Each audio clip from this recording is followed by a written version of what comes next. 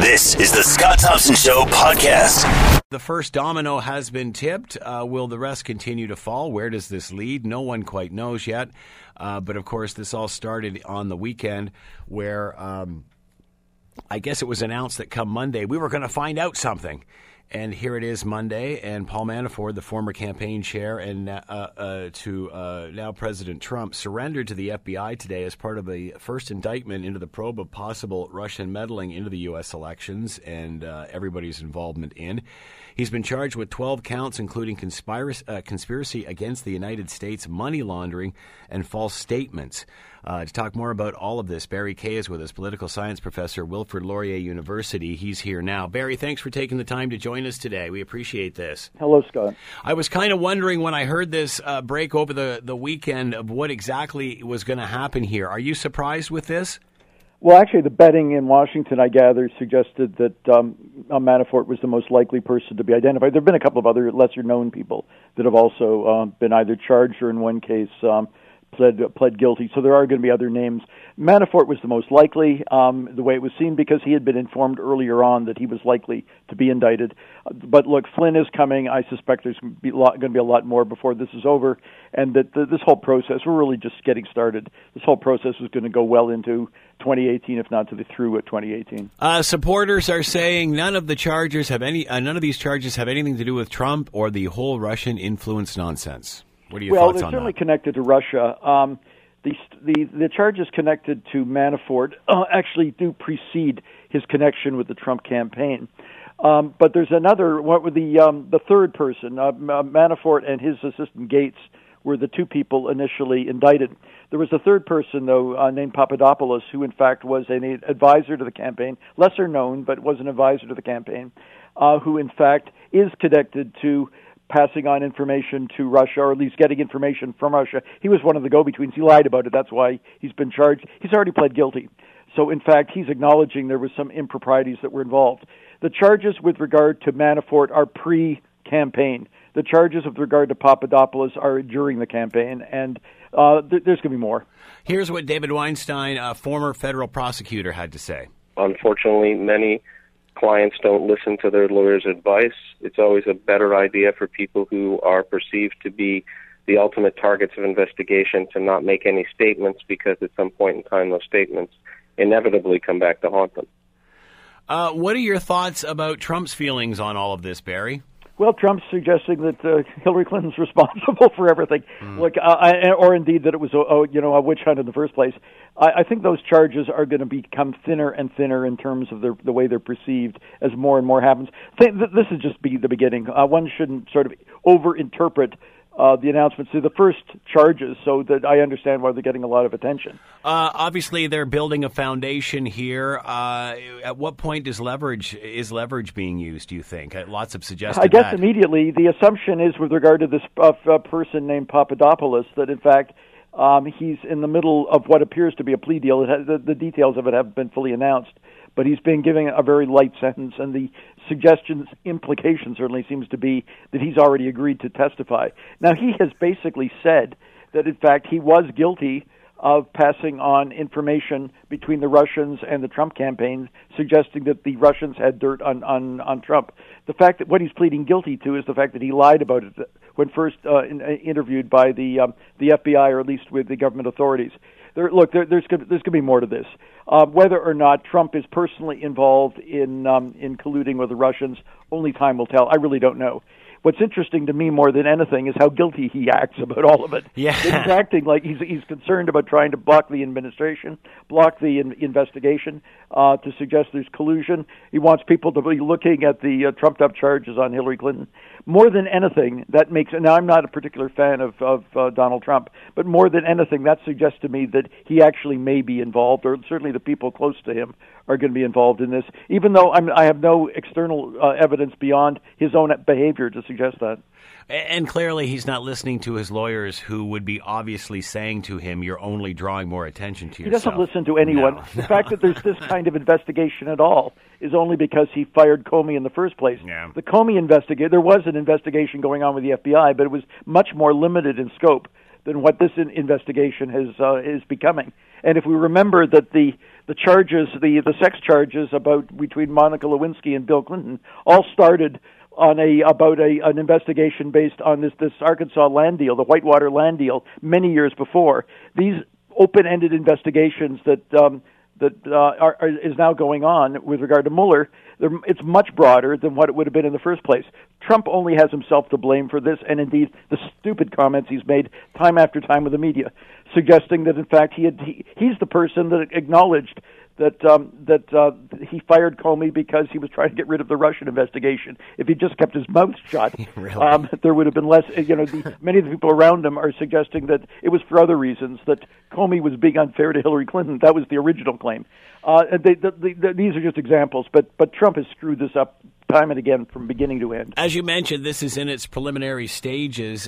Even if it stopped now and there was no, collusion or evidence of any sort of wrongdoing here, what does it say about Trump that he has these people involved in his campaign? I mean, is there any vetting going on here at all, over and above this being just the first domino to fall? Well, the Mueller investigation, this is really a life-transforming event.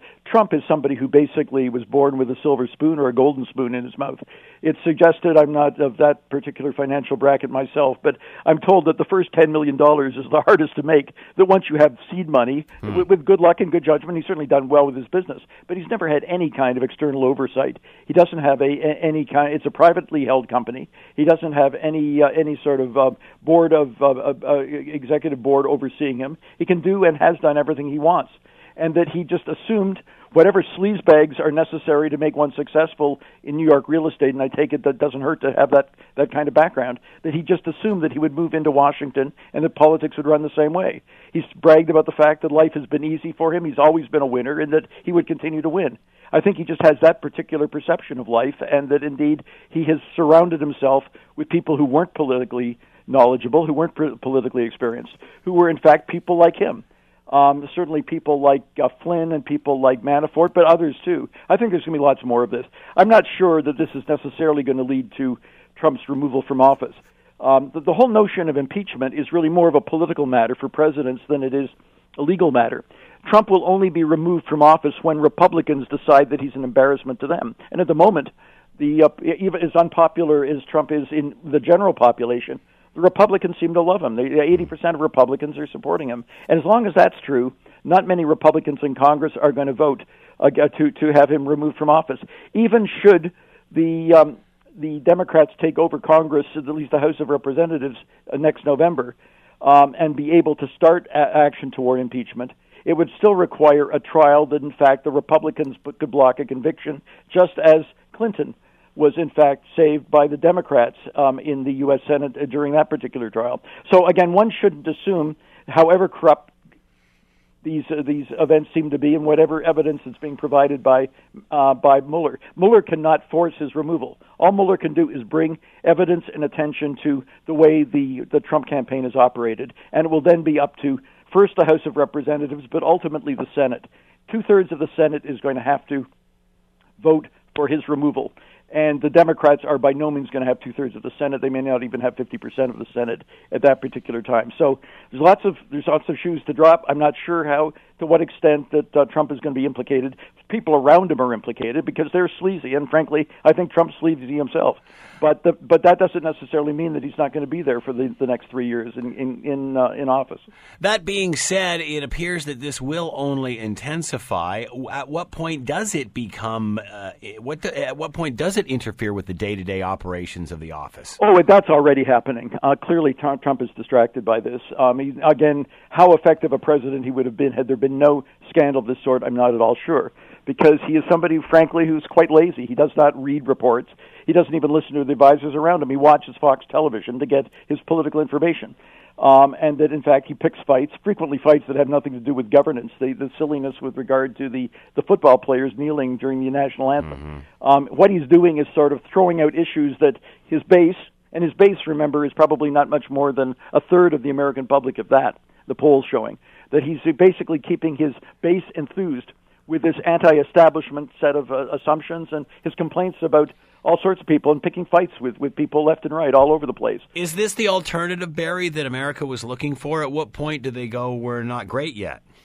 Yeah, well, at some point, I think it is going to start to sink in, and indeed, the impact, I think, will be first evident in the... No, let me say there's actually a gubernatorial election in Virginia that's close, that, in fact, if the Republicans lose that race, that will be one indication. But the real indication will probably not be till next November, in November of 2018. Look, in the meantime, he has, as president, the ability to gum up all sorts of things. I just wrote a piece in the local paper here about the impact on NAFTA. It looks like the NAFTA agreement that with Canada and the U.S. and Mexico, that's probably faded, that's probably going to be undone out of his whim, not that people around him are recommending it. He's certainly having trouble getting significant legislation passed with regard to health care. The next issue is going to be tax cuts.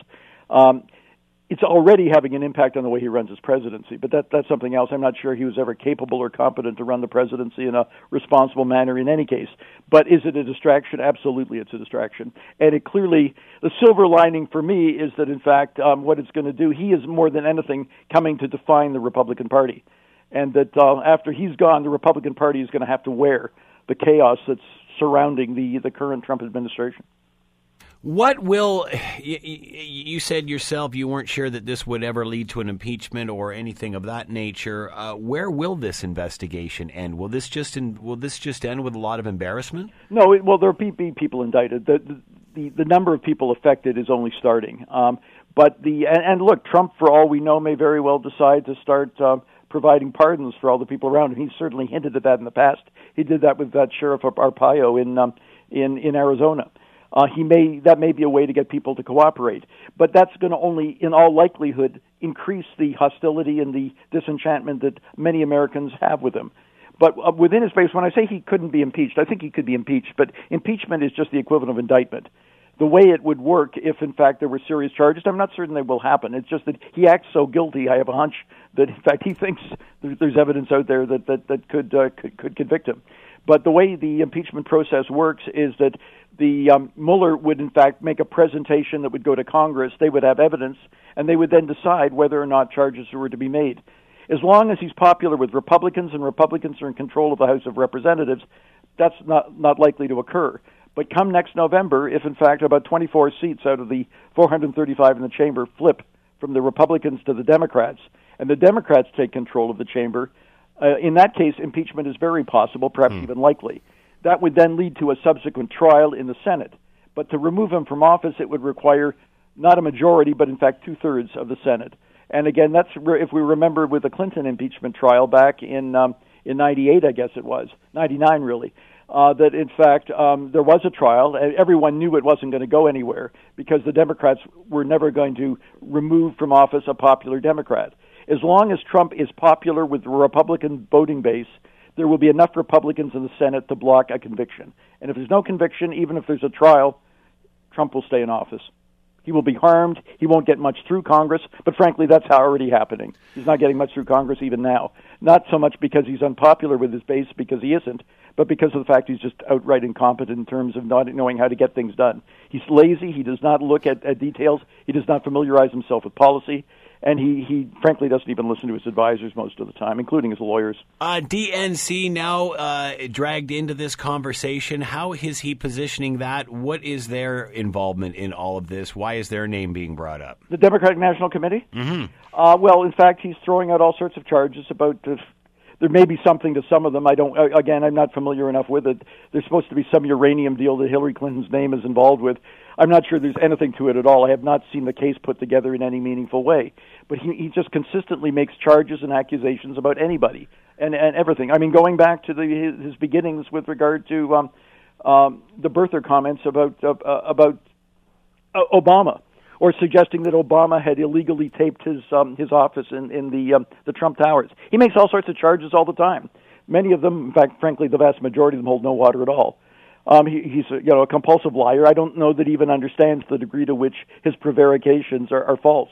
He convinces himself that he's got this delusional sense around him that if he thinks something, the thought will become the wish and the fact. This is not the way to run government, certainly not the most important, powerful government of the world, but this is the way Trump has been able to succeed in New York real estate, and he thought He's certainly a great campaigner, a great huckster, a great in the spirit of P.T. Barnum. But it's not the way government is working, and frankly, government is breaking down because of the dysfunction within Washington. It wasn't particularly efficient before Trump came. It's only gotten worse since. And that's what he sold that was a selling feature of his campaign. That's what he sold himself on. The slogan, "Make America Great Again." Exactly. We're going to win so much or get tired of winning. Well, drain the swamp and all that sort of stuff. It's like we seem to be mired more in swamp now than ever. Absolutely, and in fact, he's surrounded himself with people that are gaming the system. And this $300 million contract by the Secretary of Interior's friend in Whitefish, Montana, that's now being reversed. The plane trips, it's just full. He's full of people that are surrounding himself with people that are clearly filling the swamp, not draining it. You're listening to The Scott Thompson Show, weekdays from noon to 3 on AM 900 CHML. Here we go again. The situation regarding kneeling during the national anthem, of course, in protest to social injustice, specifically in and around law enforcement in the United States, of course, has taken over the NFL to the point where, of course, back in September, Trump commented on this controversy, saying that they should fire the people that are kneeling for the national anthem, trying to get the owners involved and trying to, of course, meet and come up with some sort of solution to all of this. The NFL, of course, hoping that this whole problem just goes away. And now, of course, it seems like it's been thrust back into the spotlight when a recent owner said in meetings, "We can't let the inmates run the prison." To talk more about all of this, Scott Radley, host of The Scott Radley Show, of course, and sports columnist for your Hamilton Spectator. He's with us now. Scott, thanks for taking the time to join us. We appreciate this. No problem, Scott. Glad to do it. So tell us your thoughts on all of this. First of all, run through it all. Tell us the scenario. Tell everybody what happened. Give everybody a quick update. Well, I mean, I think you did. The owner of the Houston Texans was chatting about this ongoing issue and meetings about look, there is a website now or a Twitter account, I'm not sure which, and every week it shows photos of NFL stadiums. And for whatever reason, whether it's this, whether it's the kneeling, whether it's people worried about concussions, whether they're finding other things to do, there are a lot of photos suddenly of football stadiums with a lot of empty seats. And that's new. The NFL has been a juggernaut. It has been the Teflon league that ratings keep going up, ticket sales keep going up, nothing could ever harm the NFL. And suddenly, this is a league, ratings are down, attendance in a lot of places is down, and there are concerns. And whether this is the cause or the result of these social protests and people saying, why am I paying money to people who are dissatisfied or upset with their own country, blah, blah, blah. Point is, there's a lot of concern among NFL owners about what's going on with their league and whether this is a blip or whether this is the beginning of a real problem for them. The owner of the Houston Texans makes this comment that we can't let the inmates run the prison, and that led to this latest protest. So, it is, I understand on the one hand, for sure, the players being upset. It was a real poor choice of words, especially because there have been a lot of comments over the years that say the NFL is the National Felon League and that there's all this stuff. So when you sort of throw every player under the bus and essentially call every player a prisoner, or an inmate, I can certainly understand how many of them would blanch at that for sure. I don't think that takes too much work to wrap your head around. The flip side is letting the inmates run the prison or letting the inmates run the asylum is not a new phrase that he just made up. It's it's a phrase that's commonly used for all kinds of situations. Why does this phrase stand out now? Why is this a lightning rod now? Because you've got the players taking a knee, the NFL players, many who are African American. Lots of discussion in recent years about the number of African Americans, the percentage who are in prisons. It was under the circumstances, it was a poorly chosen phrase to use, 100%. Whether he intended it with a racial context or not, And we don't know. I mean, as I say, it's a commonly used phrase, so I'm not going to leap to the conclusion that he was using it in a racial context. We don't know. But regardless, poorly chosen and under the circumstances, just rekindled the fire of the social protests and the kneeling and everything else. There was a meeting a couple of weeks ago that was, supposed to lead to rectifying all of this. What happens now? How does the NFL react to this? Well, before I answer that question, and I will, here's the tricky part about what's going on now, is that when Colin Kaepernick began taking a knee during the national anthem, you remember why he said he was doing this, right? And you alluded to it in your intro, that this was about social injustice, yeah. Social injustice and police and those kind of things. Mm-hmm.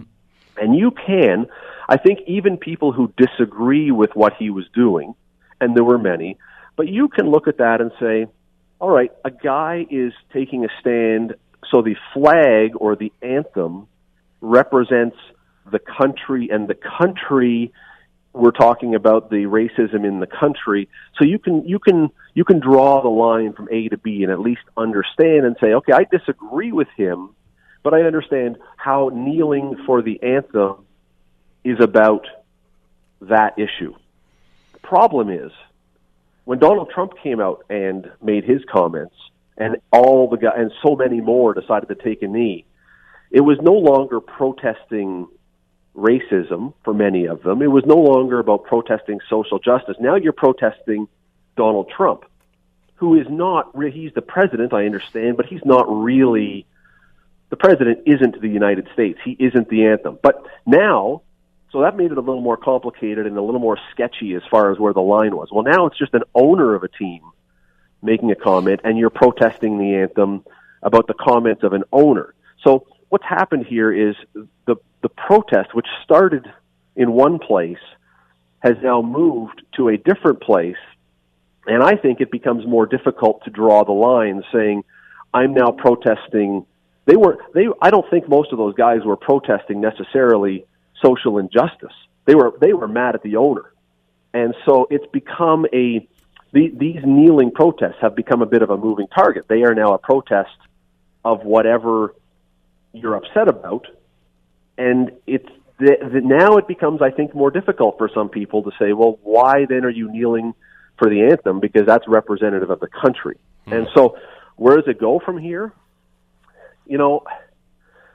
Scott, look, that's a terrific question. You got a good answer? Because I don't have a great answer. How much influence does Trump have in what he says? Telling fire the sons of bitch. I mean, that's the phrase that he used. Yep. I mean, how much influence does he have on the NFL? I mean, clearly he's divided the NFL as much as he has the country. There are, if you go back and look, even though we talk about the fact that the country is divided and there are, all these things going on. Go back and look at the electoral map. You can find it online. The one where they put not by state, but the ones where each voting district in the states is individually drawn. And you can find these online. And then look at the map of the United States. And almost the entire country, Scott, is red. The blue parts, which are the not Donald Trump parts, are the East Coast and the West Coast and the major metropolises. Well, the reason I mention all that is when you say how much influence does Donald Trump have? Outside of the major cities, based on voting anyway in the last election, the entire middle of the United States, other than, say, Chicago and Detroit and, again, the big cities, voted red. They voted for him, and they are going to listen. And if they believe that what they stand for and what they believe, and when I say they, I'm not trying to be exclusionary. There's a lot of people who disagree with kneeling for the anthem, and with these comments that he made, he reflects their view. And if these people who are the red districts, the red states in the United States, if they're looking, saying, these NFL players who make a vast amount of money, more than most of the voters will ever make in their entire life. If they are not enthusiastic about the country, if they think they live in a horrible country, if they're not going to respect forget the police. If they're not going to respect the military, the people who fought for this country, then you know what? I agree with Donald Trump. I'm not going to support them. I'm just going to isolate that free. Luke, I want you to isolate the clip of Scott Radley saying, I agree with Donald Trump.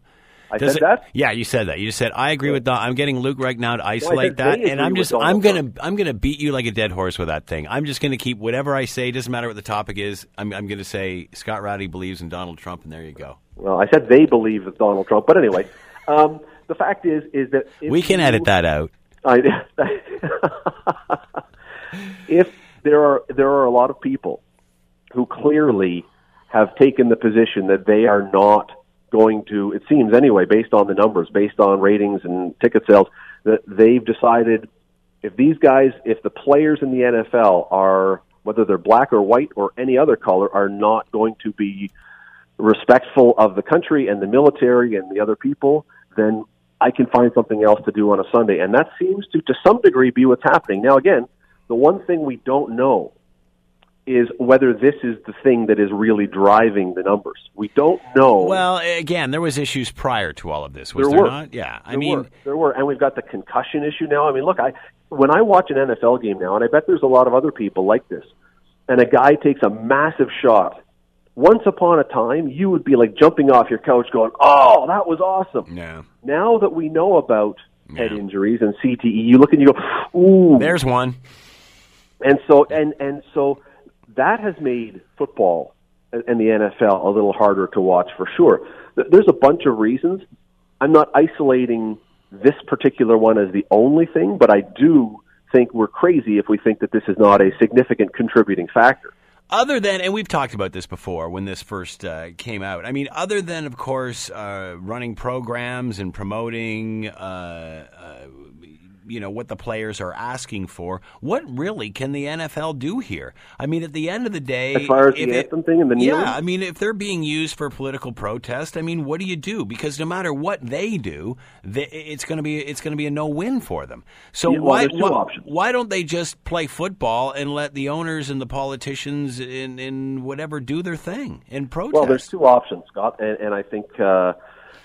eventually, if this thing continues and if the crowds do dwindle and if it is started to be believed that this is the cause, you're either going to have the anthem sung before the players take to the field, which removes that protest possibility. And why even televise any of that? What, the anthem? Yeah.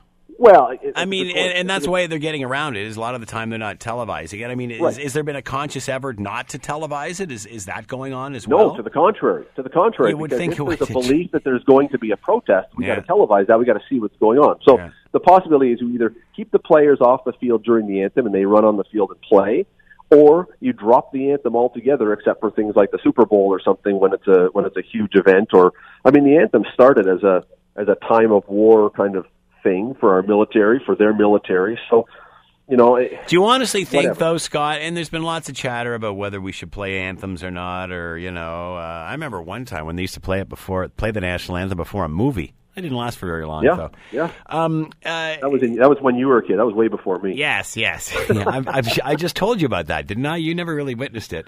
If you get rid of that, there's just going to be another method of protest. I mean, do you really think that let's get rid of the national anthem and this will all go away? Like, are we really naive to think that? Well, no, I don't. Yes. Here's why. Yes, we are. We are that naive. No, we are, but there's a reason. No, there's a reason why that would not necessarily happen, and I'll tell you why. Again, you're an old man, so you'll remember this. But back in 1985, I think it was 85 the year of the Chicago Bears with the refrigerator Perry and those guys. And Jim McMahon, the quarterback at the time, used to wear headbands because he was in a squabble with the commissioner, and he used to wear headbands that said like Rozelle because his name was Pete Rozelle and stuff. They banned that. They banned the NFL. You can't wear certain cleats that have a message on it. You can't celebrate the way you want in the end zone. You can't wear headbands you want. Your socks have to be pulled up to a certain height. They have restricted the behavior of every other facet. All right, let me say this. So if you want Let me say this. 30 seconds before they blow the whistle to start the game. Everybody's onto the field. Everybody's taking their position, whether it's kickoff or return.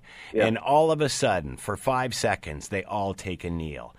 I'll take a knee. I mean, honestly, Scott, I really don't think dragging the national anthem out of this is going to help. They'll just figure out another way to kneel.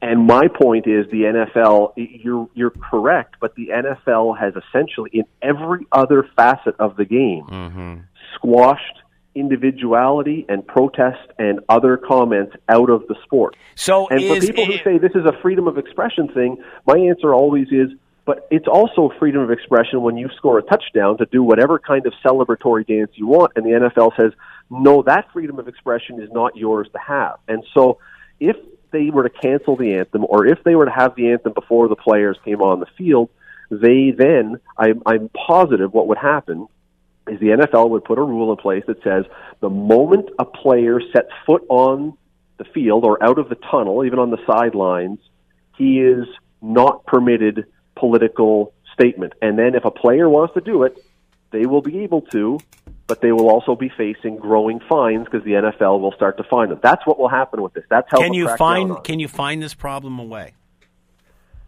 I would bet you could, because the guy does well. They do it the first time, and it's $100,000, and they don't care about $100,000. A lot of these guys are $50,000, but you know what? You kneel down for you to be Kaepernick, and you kneel down for the fifth or sixth time, and your fine is now $500,000 or $1 million. Look, I don't know whether they can fine it away. All I can tell you is all the other areas of individual expression that players have tried to do, they have fined them away. So would this one follow the same pattern? I don't know, but it's worked in the past. Do you think the kneeing is filling the seats or emptying the seats? No, kneeling. Again, I shouldn't say kneeing. Kneeing would empty the seats. Well, depends where you need know them. what? I'm not going there. Not only do I not like the product on the field, it just hurts too much. Yeah, that's right. It's impossible to say, but it does seem... Because I'm guessing that's just as divisive. It'd be like 50-50. There'd be just as many supporting as there would be ticked off, I'm guessing. It's like everything. It's divided everything. When you and I have been chatting about this, and we talk about the owners not liking it, there are, of course, people in society who are very much behind this.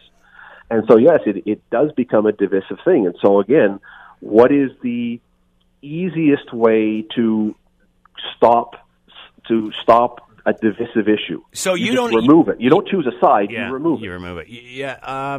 So you don't agree with them kneeling. You don't agree with them kneeling during the anthem. No, I really am against the kneeing thing. You're really onto that today. That's a horrible thing. It was a rough weekend. Yeah. I'm not a fan of the kneeling. But look, I'm not a fan. I'm not a fan that it has to happen. No, I'm not a fan of the issues that are behind it. I'm not sure that it solves anything. Maybe it's created discussion. We'll give it that. We'll absolutely say that it has created discussion about a topic that has required discussion. Isn't that a good thing if it's created discussion? It can be. For sure it can be. And I think there are positives that have come out of this thing. But ultimately, here's the thing for the NFL to consider, not as a social thing. The NFL ultimately is not a social change organization. There is social change that can come out of it, but I'm thinking from the perspective of the owners and the players and the folks who run the NFL, this is a business whose purpose it is, whose function it is to make money. It is a business. And so if the NFL decides that their prime concern now is to be an agent for social change, that is laudable. But if their belief still is that they are about making money and the players want to make money and the owners want to make money, I really do believe they're going to have to come up with some sort of resolution to this, because if these the kneeling and all these other things, if they are contributing in a significant way to the decline in ratings and the decline in attendance, then, it's going to come down the road that what's going to happen is these guys who are kneeling and the owners who are speaking out are both going to start seeing it affect their bottom line. And that I've heard so far, nobody in the NFL is really excited about losing money. I'm not sure you can do anything about this. I'm really not. And again, just take it out. And by That's the only thing you can try. But again, I think taking it out will get rid of the kneeling on the field. But again, I think you're only going to anger the players even more. So again, quite possibly, and somewhere that pressure's got to blow. Like somewhere, something's got to give. You could expect. You're right. You could expect in the dressing rooms after for comments to be made. You can expect it would show up elsewhere. There's no question about that. But again, for the NFL's perspective as a business, when they look at this thing and if they believe that this is affecting their bottom line, the only thing they could do is take it off the field of play, I think, and go from there. And then if the players want to have kneel downs outside the stadium beforehand, or if they want to speak in the dressing rooms or whatever else, I honestly don't know how you get rid of that. And if that continues to be a problem, then I would have no idea what you would do. Scott Radley has been with us, host of the Scott Radley Show. You can listen to him tonight and, of course, read him in the Hamilton Spectator. Scott, as always, thanks for the time. Much appreciated. Thanks, Scott. Have a great one. You're listening to The Scott Thompson Show, weekdays from noon to 3 on AM 900 CHML. Kevin Spacey has come out as a gay man. No way! Are you kidding me? Kevin Spacey's gay? Since when? Well, since someone has come out and accused him of the same sort of thing that Harvey Weinstein's being accused of. Apparently, Kevin Spacey has had to apologize to someone named Anthony Rapp, a fellow actor who accused Spacey of making sexual advances on him when he was only 14, Spacey 26 at the time. Spacey came out in his apology saying something to the effect that he was probably drunk. And, quote, "I now choose to live as a gay man." Alyssa Freeman is with us now. Hi, Alyssa. How are you today? Oh, my. What a tangled web we weave. Did you know Kevin Spacey was gay? Sure. It's been I had no idea. Forever. Oh, my goodness, Scott. Family Guy? I mean, come on. There's been lots of references to this. How does this change the discussion in regard to sexual harassment and assault in Hollywood? Well, it changes the discussion that there are people all over Hollywood quaking in their boots. Scott, I mean, listen, they know who they are. Hopefully, they've, not that I have any empathy for them, but they've started looking for counsel and are working with legal and also their agents. And I would imagine that most of them actually have statements at the ready because there's no denying, there's no fighting back, and there's no sympathy. So you notice how fast Kevin Spacey came out with a statement. And in order to maybe change the narrative or put a different tone on the news cycle, he came out as being gay, officially gay. It's been rumored and, for many, many years, decades even, about Kevin Spacey, that he wasn't straight. And what big deal? But now that this has come out about this behavior and maybe even the behavior throughout all these decades, this could be a career ender. Do we have empathy for Kevin Spacey? No, we do not. Because, again, as you mentioned, he sort of tried, almost like a deflection, tried to change the discussion by saying, oh, by the way, I'm gay. Like that somehow complicates this. How does being gay change the narrative here? How does it change things? Because the way I see it, it doesn't matter what gender you are or who you're attacking, you're still attacking someone. Well, here's the thing. Being gay isn't an excuse. It's an intimation, actually, of consensuality. He's a guy, I'm a guy, we had a great time. So perhaps it's a way to, A, change the narrative, B, to intimate consensuality. But really, when I look at these statements, it's almost like there's always this but statement in all of these things. So Harvey Weinstein, he gave all this money, people were sending the money back, and he says, but I can't be such a bad guy if I'm going to give all this money that people are returning to groups that are fighting the NRA. Okay, is that supposed to make me feel any better about what you did to all these women over all these years? And that here we have Kevin Spacey, who was charged by this, or allegedly charged by this one person over an act of what may have even been at the time pedophilia. And he's saying, well, but you know what? I'm gay.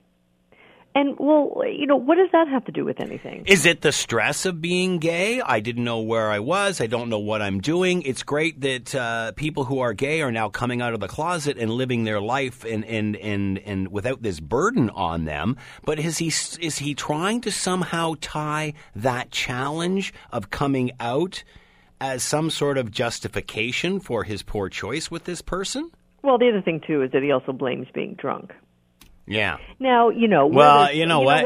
Also, I mean, that's no new argument, is it? No. But you know what? Where there's smoke, there's fire. And if there's one, there's many others.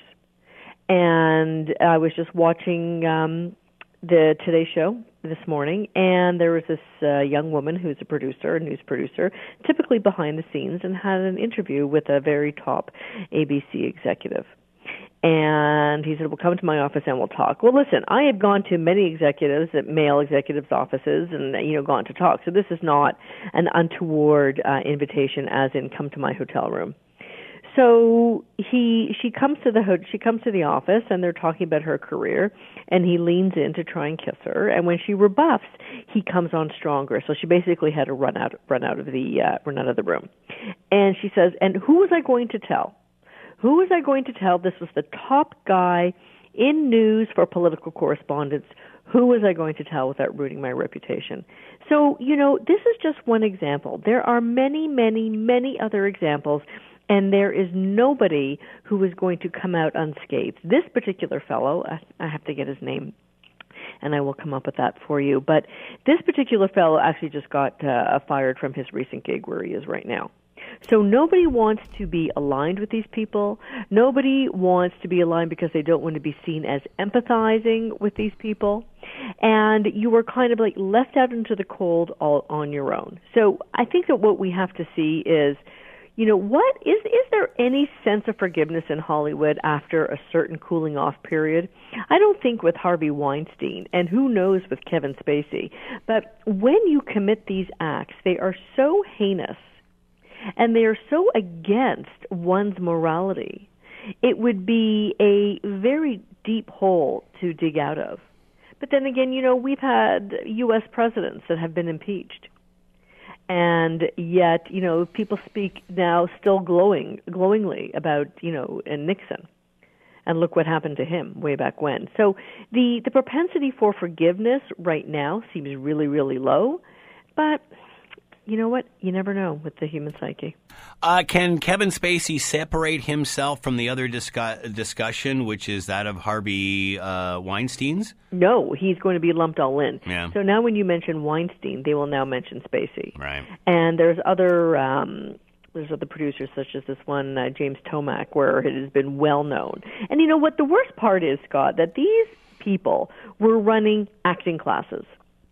So, you get people signing up for your acting classes, and if they sort of fit the bill of what these producers and or actors were looking for, these acting classes were sort of a ruse to get in young kids, many underage, as a way of gathering them for their own sort of sexual deviance. Yeah. You hear a lot of this in the modeling industry, too. Well, you do. Yeah. And, there's and the sad part is, in the end, it's the victim that's paying. Well, not only with their being, but also monetarily for this stuff. Well, and some of these, people who have not yet been charged, but people have been whispering about in sort of open secrets for years and years, they have made millions and millions of dollars. Their names are all over buildings.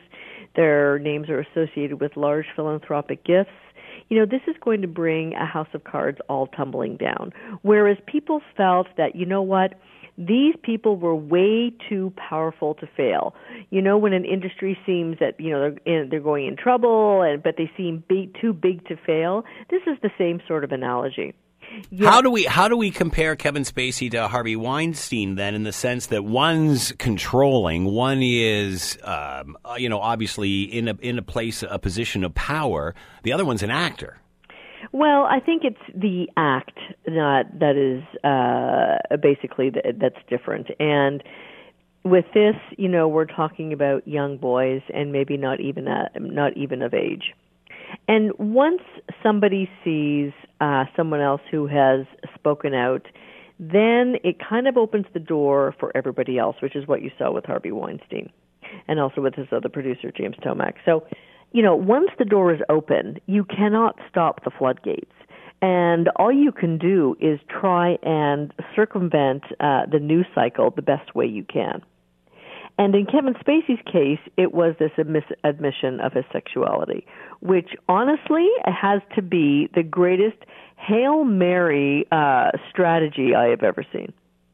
How is that going to play in the gay community? I mean, how is that going to play with everybody? I can't really speak for how it'll play in the gay community, but I think because again, he almost seems to be using this. It just seems to be a choice of opportunity. He's saying this now to somehow justify what he has done. Yeah, well, I think that I don't know, but just because of one's sexuality doesn't give you permission to go after underage people. I mean, it just doesn't. And a lot of stories will now start to come to the surface. There are certain sort of like pop culture gossip sites that have been talking about this for ages. And a lot of them have blind items. And now they're all coming out with their, formerly blind items, which were all about Kevin Spacey. So, Alyssa, what happens when there's more investigation into all of this and more heads continue to roll? And we all realize that Hollywood is just rotten right to the core. Then what? People still want their entertainment, and I think that they'll stomach as to who is bad and who is not as bad. So, will people stop? Well, basically, they'll look at Kevin Spacey right now as box office poison. There's a credibility factor here. So, what about Netflix? And I was wondering about that. House of Cards has not done, and talk about a House of Cards. Yeah. I wonder how much has been shot. But, no one knows whether they will actually renew his contract there. And I'm sure that there are meetings happening in every studio right now, in every production house, saying, okay, well, where do we go from here? And what happens when they do, but they crucify the Harvey Weinsteins of the world? Can you do both? Critical. Yeah. It's what you can hold your nose at, basically. But, everybody looks at Hollywood and sees it as a very big sort of creepy and ick factor. Does that mean they're going to stop watching TV? Does that mean they're going to stop watching, going to the movies or watching Netflix shows? No. But they maybe have a little bit more informed choice about where they will spend their dollars. And there is no studio right now that's going to align themselves with Kevin Spacey. Like any project that had been greenlit that had his name attached to it is now done. Absolutely done. You look at the politics of the day. You look at what's happening here. My 10-year-old said, "Is the world going to hell in a handbasket, Dad?" I don't remember. Pretty much correct. I don't remember saying that when I was a 10-year-old. No, and I have to say that that is so sad. It is so sad. There are so many things going on right now. Even my daughter who's 17 and we're right now visiting university campuses, and she's very aware of what's going on and what's being said, and it's. I don't remember being 17 and thinking like this. That's all I can say. Or having to. So, all right, I got to ask you about Bill 62, which is the face covering law in Quebec, which is so highly controversial. It was announced a couple of weeks ago that they were going to introduce this. Then clarification came, and nobody knows if this is going to pass legal muster or what. That being said, just before the weekend, Ipsos releases a poll that says that 68% of Canadians across provincial lines, regions, what have you, would support the same sort of legislation in their province. It was amazing when this first came out. Everybody was like, oh, how un-Canadian of Quebec, my goodness. And now it appears that the rest of Canada feels along the same lines as Quebec does. Do you think they're as surprised about that information as they are about Quebec doing this? Boy, oh boy, 68% is a big number. And I think nobody wants to be seen as being the one group or the one person or the one political party that says, this would never happen in my province, in my community. And I was pretty surprised it was pretty consistent the way across the country. When you do a survey, it's anonymous. Nobody's saying who you are. Or what so are we hiding behind Quebec? Yeah. So it It's interesting, this whole Quebec situation with the niqab. Half of it, I think, is that they don't care whether it passes or not. I think they are... Yeah, they're just getting it out of their hair and putting it through the courts and letting them decide, and it's not their problem anymore. Well, there's that, but I think that there's an overwhelming sentiment in Quebec that they don't like the face coverings. And, whether or not this passes into law, which I doubt that it will, what they're doing is that they're taking a position. They're taking a stand. So when it comes time for election, that people will know exactly where the government stands on this. And it could be trying to curry favor with the electorate in early days. I don't know. So whether it passes or not, I don't think it is going to upset anybody who tried to put forth this law. But just the fact that they took action on a sentiment that seems to run deep, not just in Quebec, but in other provinces, is a very interesting gambit. How about, let me spin that, how about now the government knows exactly where Canadians stand on this? Do you think the government the government was shocked that Prime Minister Trudeau was not happy with Couillard when this all went down, especially under the Liberal colors? What do you think the Prime Minister thinks of this poll and how the majority of Canadians seem to feel? I think that the Prime Minister and his party, and the people who suggest the narratives that he is going to take a stand on, have to really sit back and rethink what's going on here. When Trudeau was first elected, it was all sunny days, and it was also, we are Canada, we are opening our arms, and we're letting you in. So then people came, and they expected to be let in. And then they started coming through, unprotected parts of the borders. They were camping out in people's farms until people had to start setting up more or less these tent cities in order to vet people coming through across the border. And Canadians sort of looked at this and they thought, okay, well, we have a process. And the process isn't just opening up your arms and come on in. The process is go through the process. And it's not going to be any different that whether you trudge through the snow and then we have to take care of you, or we will take care of you. It's that go through the process. So this whole notion where everybody was falling all over themselves, the Trudeau was like, open up your arms, come on in. People are like, well, it sounded good, just don't do it. Just don't do it. We don't want to open our arms to everybody. Maybe some people, but not everybody. And if you're going to jump the line, especially not you. So this is going to now be roiled around in the war rooms of the Liberal Party, thinking that, okay, how do we tackle this? Do we still toe the line on we've opened our arms, come on in? Or do we have to dial back on it? Or do we not promote it as much as we thought we did, because Canadians really don't like it? Alyssa Freeman has been with us, public relations consultant. Alyssa, as always, thanks for the time. Much appreciated. Okay, Scott. The Scott Thompson Show, weekdays from noon to 3 on AM 900 CHML.